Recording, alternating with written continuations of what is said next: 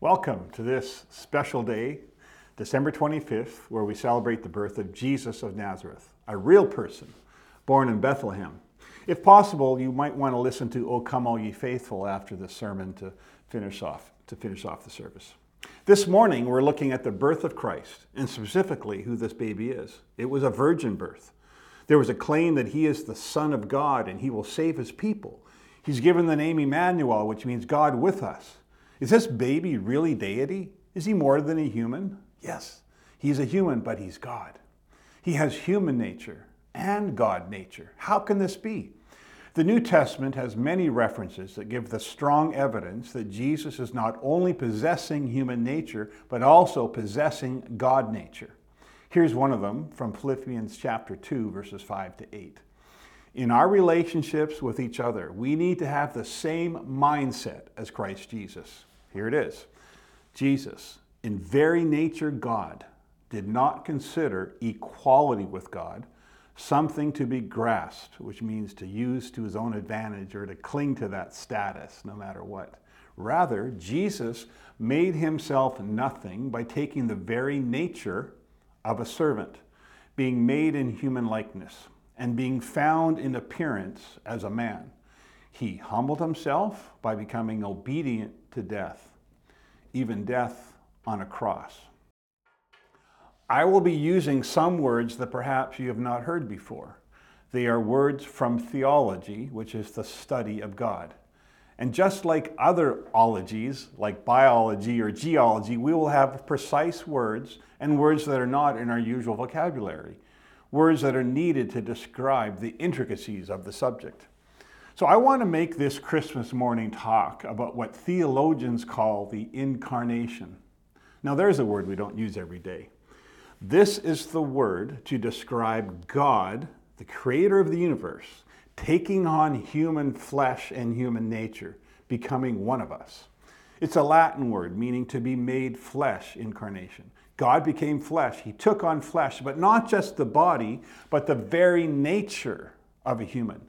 Flesh, bones, and everything else. Jesus was not God in a human costume on the outside, but in all the functions of the entire body, he was human. His body had all 11 systems to be able to live.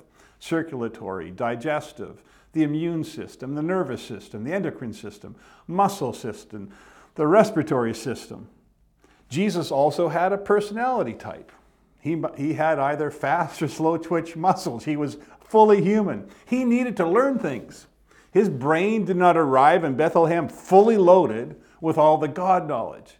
He would need to learn carpentry skills and slingshot accuracy. He couldn't just throw a stone in the air and direct it with supernatural powers while the stone is hurtling in the air. He was fully human, very nature human, it says. We sometimes use terms like she is incarnate good or he is evil incarnate. It means to typify or to personify something. And in this case, Jesus personifies God. He is God, the creator. Philippians chapter 2, 6 and 7 here tell us of the incarnation, and they also tell us to have the same attitude as Jesus. We are to incarnate ourselves in a way, to be like Jesus in this world, be like him. The incarnation is Paul's illustration of what it means to be humble and not to think too highly of yourself, to think of others' interests ahead of your own. Jesus did, and he is our example because he is fully God and became human. We are not to abuse power like Jesus. We are to consider others better than ourselves. And the incarnation is the greatest living example and application of the kind of life you and I are to live. So Jesus was fully God and fully human. Philippians 2, 6 and 7 again. Very nature God.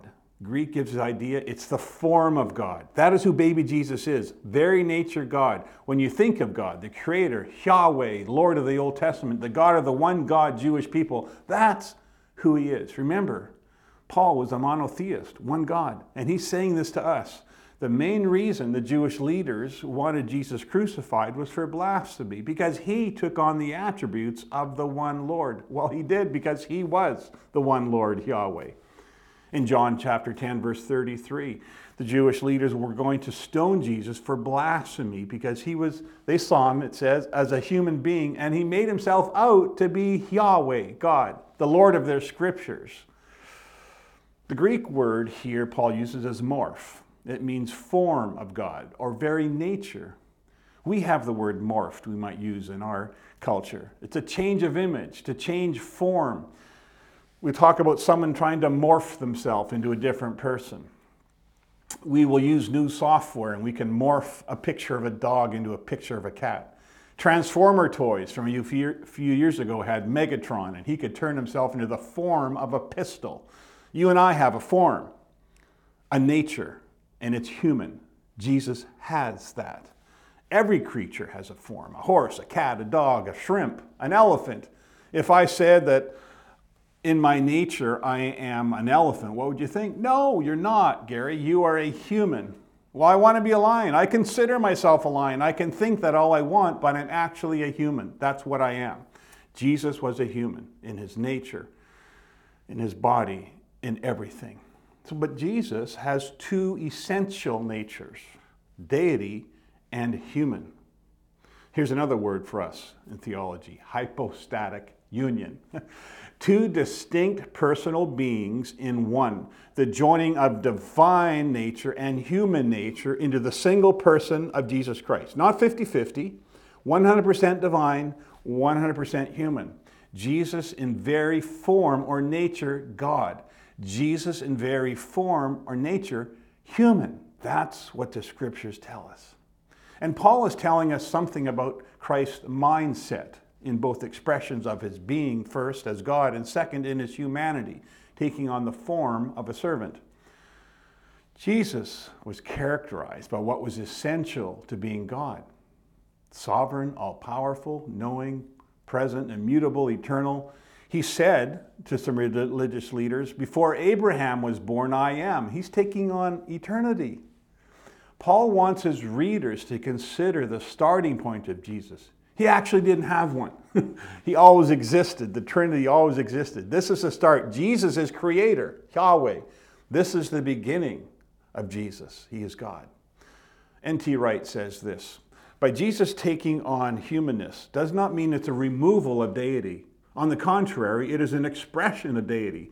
Jesus is able to do it because he is God. The act of incarnation is an elegant expression of what God can do that is otherwise to us incomprehensible and impossible. Continue with verse 7. So by taking the very nature or form of a servant, he's being born in human likeness, just like you and I. He's identified with us, but he wasn't only human. He was God, living out a truly human life. And that's what this expression says. Christ's entrance into history was in the likeness of human beings. The word likeness here means having common experience, being similar in appearance. So Jesus had a nativity, a process of birth, a womb that he came from into the world, a place of birth, Bethlehem. There was a census taken. He was one person in the population. He would have had a birth certificate or whatever paperwork they had at that time. He was not a divine being in a human mask. He was fully human. He was not faking identification with humanity. He was not an alias or wearing a human disguise. He was and still is human. So to put the sentence all together, in Christ Jesus, God has shown his true nature, full deity, his form, full human, both. And Jesus did not consider equality with God something to be grasped, used to his advantage over people, throw his power around. He says he became a servant king.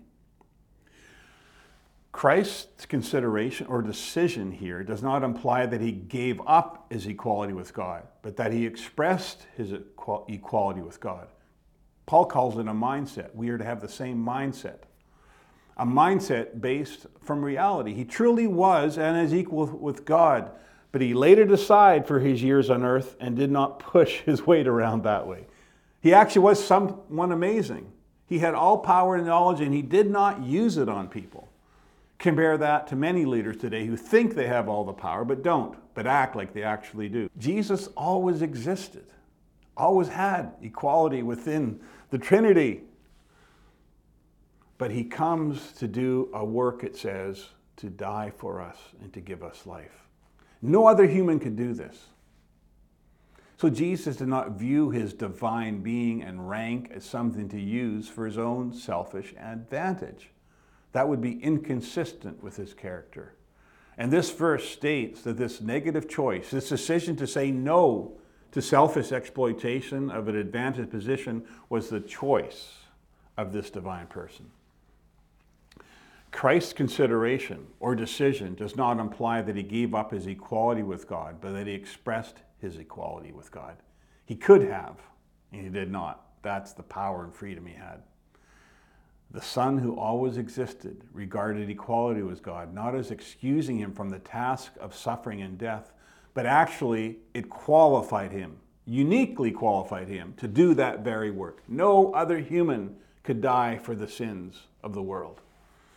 In contrast to the natural human tendency to say yes to every opportunity to exploit personal advantage of position and power for selfish purposes, Jesus says no to that. And he dies on the cross for us. The great rulers, heroes, and gods of the citizens of Philippi were famous for exploiting their positions of power. Jesus did not. He took on the form of a human. Jesus came to help people. Hebrews 2:16 says, "For surely it is not angels he helps, but Abraham's descendants." That's us. The word helps here means to lay hold of somebody in order to help them. Humans are the ones he rescues. Therefore, he became a human. He helps carry our burdens. The word is also used in the gospel to describe Jesus reaching out to take hold of people. It sometimes refers to an embrace or a hug. You have to be human to hug another human here. That's what Jesus does. The doctrine of the incarnation envisions the Son of God laying hold of human nature itself, reaching out to it and drawing it in, taking it on by taking it up into union with himself. He embraces you and I. It talks in Philippians of Jesus going to the cross, and that is related to sin and forgiveness. But our incarnation is related to his divinity and humanity coming into contact with the human race. By becoming incarnate, the Son made himself personally present to humanity in an unprecedented, intimate way. So the total gospel message includes two moments. First, that the Son of God came to us at Bethlehem. And second, that he died and rose for us. And the two go together seamlessly. God is with us, Emmanuel, and God is for us, the work on the cross. We learn that Jesus is Emmanuel, God with us, in the first chapter of Matthew. But it is not until the final chapter in Matthew that the crucified and risen Lord speaks of the promise, "I am with you always to the very end of the age." Colossians 1:27 talks about Christ being in us. He is with us because he is in us. We receive him. We can and must acknowledge both, recognizing that God is with us. That's the focus of Christmas. And God is for us. That's the cross, forgiveness, mercy, and grace. That's Easter. At Christmas, talking and singing about the personhood of Christ is unavoidable. The baby we consider in his nativity is not actively doing anything yet. He's a baby. And we can only stand amazed at his divine identity. That's what the shepherds did and the three kings. That is why so many of the Christmas carols come back to the note of simple adoration. Come, let us adore this baby. Why? He is the King. He is God in the flesh. And that's why sometimes we ask, well, what kind of child is this? Who is this? This is God in the flesh.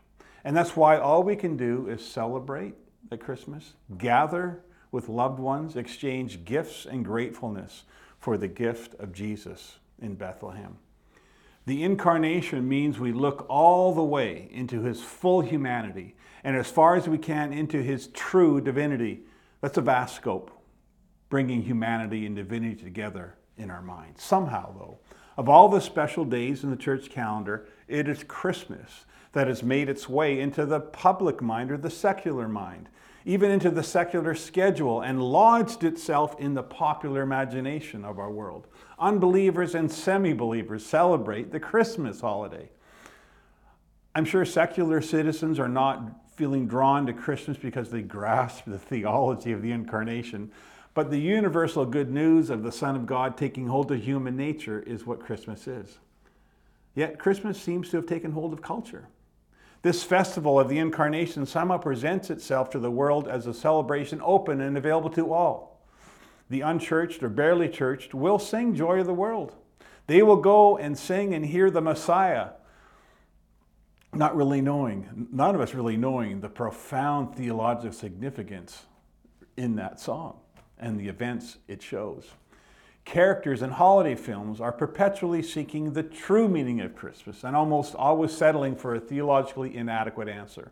But perhaps this annual seeking is itself some kind of parable for us. Long lay the world in sin and error pining till the soul felt its worth. That's what we're all looking for at Christmas. Maybe the weary world understands that they are thirsting for hope and for something to give their soul some worth. Christians and non-Christians alike gather to hear, for unto us the child is born, and the angels singing glory to God in the highest. Handel's Messiah is sung at Christmas, and it runs over 2 hours long. And it includes not only the crucifixion and resurrection, but even the ascension of Jesus into heaven, the mission of the church, and the spread of the gospel around the world, and the return of Christ. And that's what that Hallelujah chorus actually is about, the return of Christ. In the popular mind, Handel's Messiah is about the birth of Jesus, but in reality it's about his entire work from birth to the grave and coming back. That's what it's about. Our culture has not eliminated the meaning of Christmas. It's just added all kinds of distractions and busyness. And for believers, Christmas is a time to cut through it all and tell others the true meaning of Christmas. God with us. God gave us the gift of Jesus. We don't need to mock out the culture, but show the true meaning of Christmas on this day and in this season. We are to be Jesus to the world, where in a sense we incarnate Jesus to the world through our attitudes and our words and our actions. Our love and our grace and our mercy. That's how we are to be to people, just like Jesus. Christmas is necessary for Easter, that's true. This is the gospel we embrace and share, God with us.